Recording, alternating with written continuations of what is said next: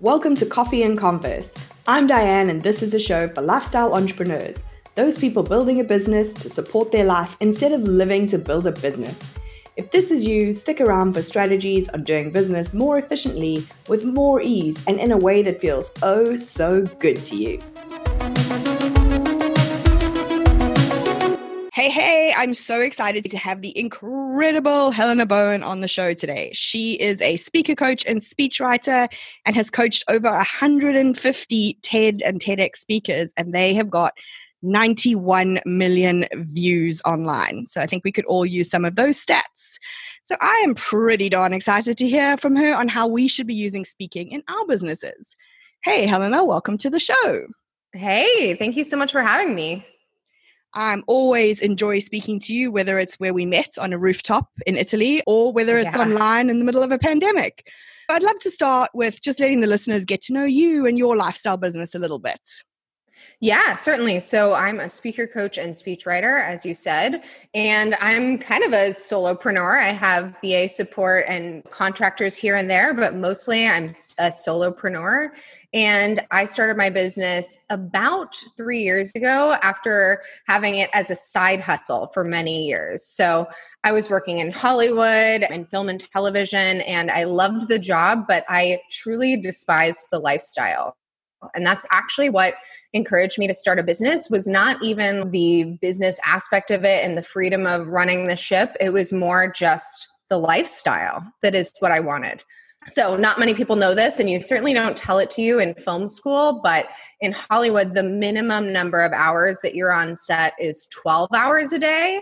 And it's more like 14, 16, oftentimes more hours a day. I had some shows that I was working on where I think the worst I had, it was about 21 hours a day. And it was so bad that I was literally having my friends and boyfriend at the time pick me up and drop me off because I didn't think I could safely drive back and forth to work because of how long the hours were. Oh my gosh, all that glamour of television. Oh my gosh. I love film and TV and it's so much fun, but the lifestyle is insane. And I'm hoping actually that the pandemic will change that, because I've seen a lot of people talking online about, hey, like, why do we do it this way? Should we just maybe be more normal, like any other 9 to 5, 9 to 6 kind of a job? But at any rate, I was feeling super burned out by the lifestyle, and I was looking up at the people who were above me, people who were 15, 20, 30 years ahead of me in their career, and thinking, I don't know if I want to be them, because a lot of them were just beyond clearly burned out. They looked decades older than they actually were. They were chain smoking, they were stressed, they were unhappy. A lot of them had really bad relationships with their families. If they had kids, a lot of times they never got to see them because they were always on set. And then the DGA, the Directors Guild of America, released something that was like the average lifespan for someone in my job, which was an assistant director, was 55 years old. And I was like, nope, that's not going to work. I don't want to do that. I guess it's not that surprising if you think about like 21 hours a day. When they say that you're not really meant to sleep under 7, you didn't even have a life for 7 hours, let alone sleep for 7 hours.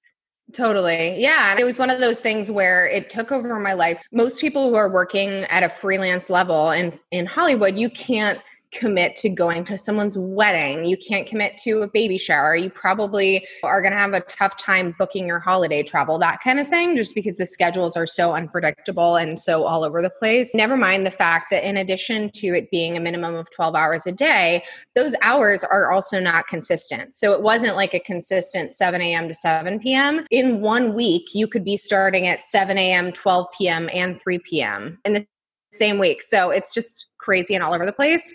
And that really taught me the value of lifestyle and how having a lifestyle that doesn't work with you can just do so much harm to your health, even if you love the job, which I loved the job. I loved what I did, but the lifestyle just would not work. So how did you get from there going, okay, I'd like something a bit more lifestyle, to being like, oh, here we go, I'm going to coach some of my favorite TED Talks? Yeah, completely accidentally is the answer. So I had a year in 2014 where I was so confused. I literally went through this period of like, oh my God, should Should I go to medical school? Should I become an artist? I had no idea what to do. I just knew that what I was doing wasn't working. And then I ended up getting a job at HBO, which thank God was so much more normal. Inside the studio at HBO, you're working more of a 9 to 6, 9 to 7 kind of a job. When I first got that job, and it's funny because that's just normal hours for most people. But when I first got this job, I literally had this feeling of, what do I do with all of this time? Should I pick up some hobbies? What do I do? There's so much. I have all these evenings to myself. I have weekends. And I started volunteering for TEDx because I was just interested in the brand. I really liked it. I actually spent my entire life savings at that point to go to Vancouver and get the training by TED to become a TEDx organizer. And so that volunteering really went from 0 to 60, mainly because I suddenly had all of this free time that I didn't know what to do with. And so I was volunteering on nights and weekends, and luckily HBO had a super generous vacation day policy and volunteer policy.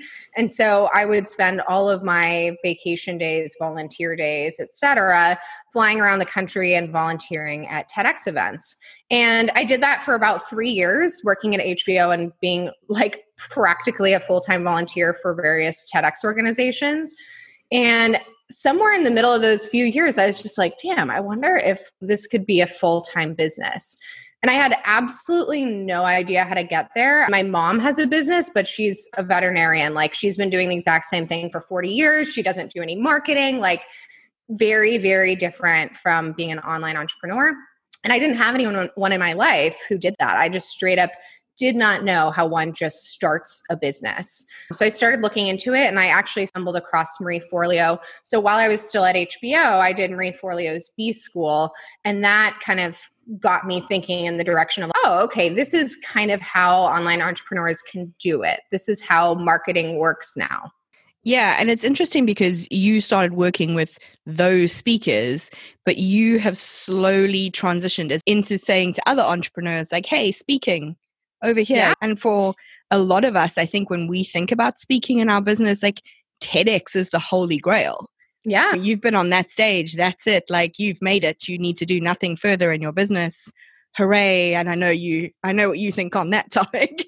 So I am being slightly sarcastic, but It is considered that holy grail, and you have so much access to it.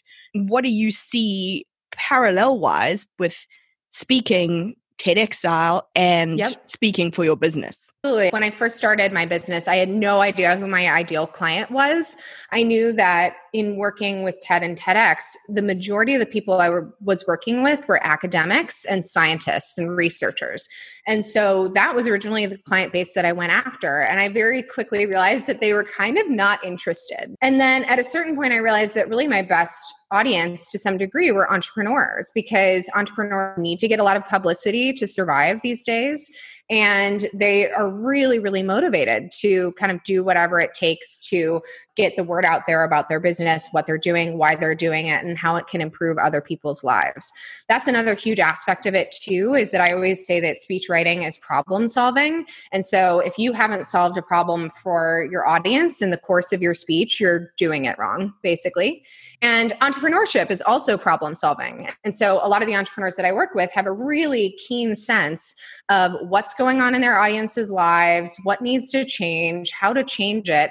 And that can just make the speech writing process so much easier, and also ultimately really beneficial for that entrepreneur. And so when we're speaking about speaking, funny enough, are you speaking purely about speaking from stage, or does this translate into other speaking opportunities that we have? Yeah, it's everywhere. So actually, you and I met at Laura Belgray's writing workshop in Italy. Amazing.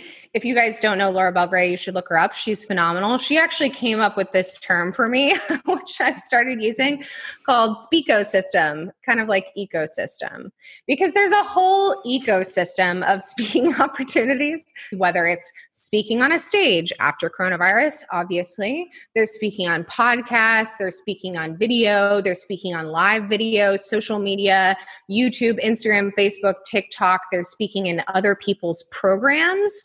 There's there's just so many different avenues where you can speak. And to some degree, the rules apply. They kind of cross these different platforms, especially because this day and age, we're really in the era of personal branding. And so you have to show up consistently across all those platforms. It used to be that when people were on stage, they were much more kind of like rigid and corporate and theatrical.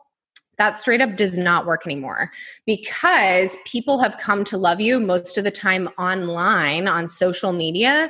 And if you then show up to an event and you're like a completely different person, that is so jarring and confusing for your audience. So really, you should be kind of universally applying the same rules of speaking across all of these different platforms, across the entire ecosystem. I really like what you said there about like you needing to show up consistently in the same way across all those platforms. Because I think we talk about consistency in a how many times we show up, how often we show up, but we don't often talk about showing up as you consistently. So what does it actually do for our business? Do you feel like this is an amplifier of our message, or is it like a siren call to our people? I think it's all of the above. What I really love about speaking, is the fact that I think you get a lot of bang for your buck, for lack of a better word. So you can create a YouTube video, post it online. You can be in a TEDx talk, post it online, and that will be searchable and get views after views after views after views for years to come. Whereas a lot of other forms of marketing, especially a lot of text-based marketing, is very short term. Either they read it right now or they don't. They're probably never going to go back 20 pages into your Instagram feed, right? So I think you get a lot of benefit from that, whether it's the kind of longevity of online video. These days, more than 80% of internet traffic is online video, and it's just getting more and more and more each year. I've been telling people, like, if you're not on video in the next few years, like, where are you? You really are missing out. But then also in person, when coronavirus is over, thank God, and we are back on live stages, it is just so efficient to be in front of 100, 500, 1,000, 5,000 captive audience members and be able to share your message, especially in a day and age when we're so used to swiping and clicking away. There's nothing like being able to talk to people live because A, that's just a different kind of connection, and B, they're a little bit captive. They can't really leave their seats without being super rude. So you're that much more likely to get your message across, especially if you do it well. But then also, I think, especially for service-based businesses, really, and also course creators, when you think about it, what people are buying is not the course or the service. There is so many different entrepreneurs out there providing each and everything you could possibly imagine. Really, what people are buying when they're buying a course or a service is you. They want you, that entrepreneur, and that's what they're choosing. So I've found that speaking is awesome because it gives people the most direct feel for what it might be like to work with you. If I see a video of you speaking online, that's going to be pretty similar to once I hire you and then we're speaking to each other on Zoom. So I find that it gives people kind of the best feel of what you as an entrepreneur might be like. And in my experience, that can just lead to really piping hot sales calls because people have kind of already pre-sold themselves on you online in the comfort of their own home, watching all kinds of your videos. And then once you get onto a sales call with them, like they feel like they've already met you, even though in reality they have not. Whereas if you don't have any video online and you jump on a sales call, that is truly the first time that person is experiencing you. And it's a much heavier lift to say, are they interested or not? Yeah, it's almost like if they've been watching your videos at the same time as they've been watching like their favorite celebrities' videos and you're in their feed with those celebrities, you've almost got that status for them. Like they're super excited to speak to you. And it's almost like, how do I get this person to let me work with them versus, okay, let me convince you I'm an amazing person in the 30 minutes. And then I still have to do my pitch and make you cry so that you'll buy from me in the traditional like sales model that we're often taught as entrepreneurs. Yeah, it's such a great point. Laura Balleray was that exact perfect example. So I had stumbled across Laura through Marie Forleo's Copy Cure. I'd watched that. I loved her. Then I listened to a bunch of her podcasts. I loved her. And then I saw that she was opening up this workshop in Italy. I didn't even think twice about the price. I didn't think twice about flying around the freaking globe to go do her workshop, like cash or credit, like where do I sign? And then even meeting her in person, she really did just have this like, oh my God, it's a celebrity, it's Laura Belgray kind of a vibe. And I literally watched all of these other entrepreneurs who were at the workshop, like heads turned when Laura walked in the room. And it had a similar feeling to like when I worked in Hollywood and like a celebrity would walk into the room. And that just goes to show the power of online video, because at the end of the day, Laura is a copywriter. She's not like a Hollywood actor, but just the experience of seeing her on video and seeing her consistently show up as herself, not some sort of caricature, really created that kind of celebrity element for her. Yeah, and I like what you said about the biggest bang for your buck, because I do think like for lifestyle businesses, that's what we're chasing. We're not looking for what's going to bring me the most revenue. We're looking at like, how do I build this business to support my life with the least amount of effort so that I can have time to go to the beach or travel or spend time with my kids or whatever. So I think it's interesting to see how much of an impact speaking can have. There are so many opportunities for it. And I think for me, I think I can remember, I'm sure I had said this to you when we were on the rooftop in Italy, after several Aperol spritzes. And I remember saying to you, I can't think of anything more terrifying than walking onto a TED stage. And I can remember you saying to me, but that's only one way to speak. Yeah. And I think that's such an important reframe for us to have, that there are ways to do this, even if you can't do it live or you're not ready to do it on the stage at TEDx.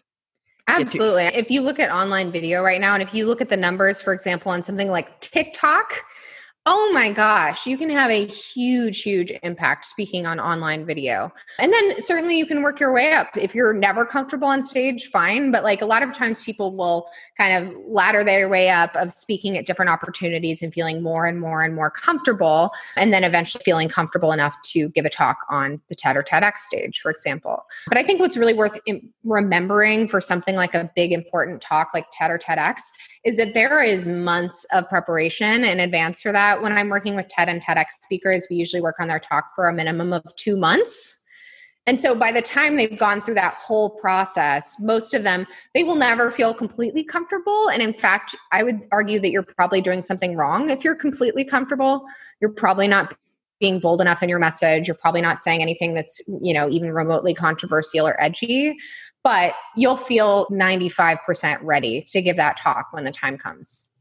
So that's 2 months for 10 minutes, essentially.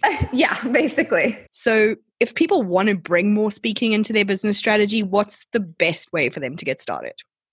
Yeah. So the best way for them to get started is online video right now. The second you press pause or stop listening to this podcast, get on a video, get on IGTV, get on IG Live, get on TikTok, where the action is right now, and start doing videos for your business. I actually have a whole program, if people are interested, called the Speak Easy, which is designed to make sort of invisible entrepreneurs visible. So throughout the course of that program, I take you through the process of getting comfortable speaking on video, speaking on podcasts, and then the program culminates in a virtual summit where everyone delivers their TED style talk. And they're delivering that live, right? That's like a 2-day event that we can all sign up for and watch. We finished the first round of the Speakeasy in July. What did you find in that Speakeasy when you did it the first time? What did you find that entrepreneurs found the hardest about speaking? And how did you work them through it? Because I imagine there are people listening, or there's the opposite of 10-minute speech. I can do that in my sleep. Yeah. Yeah, I find that the hardest thing for most people is perfectionism. So I really hound people about that in the beginning of the program. The program actually revolves around a challenge with prizes, obviously, because who doesn't love prizes? But really getting people to start taking action right out of the gate and continue taking action is the most important thing, because I find that with things like speaking on camera and speaking on stage, people have this tendency to be like, oh, I'm not ready. Maybe let me prepare just a little bit more. And really, that's just perfectionism rearing its ugly head. And so to get people comfortable with the idea that they can start making videos and start applying to stages and that kind of thing, even when they don't feel 100% ready, that is the key. Because ultimately, what your audience wants is you showing up consistently on video online. They want to be able to binge your videos and kind of go down a wormhole of your content when when they find you and fall in love with you.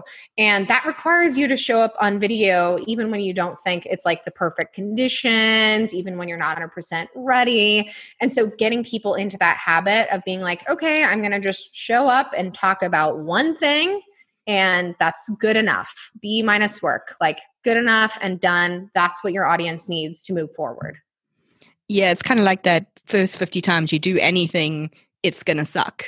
So yeah, totally. Might as well get the 50 out of the way. Yes, like might as well suck while people aren't paying quite as much attention. And then when they are, like I was talking to someone the other day about their lives, and they were saying, oh, only about 2 or 5 people show up to my IG lives. And I was like, good, keep doing them.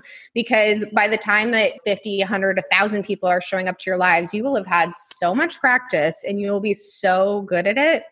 But the key is to just get started. And what I think is really interesting actually about speaking right now is the majority of the workforce are millennials.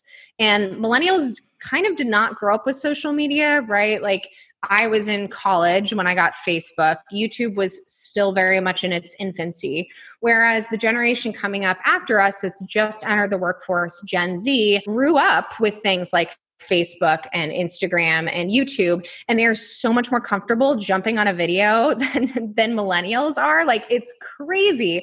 All of the Gen Z people that I know are just totally down to record a video, whereas most of the millennials, definitely the Gen Xers and absolutely the boomers are like, oh, I don't know.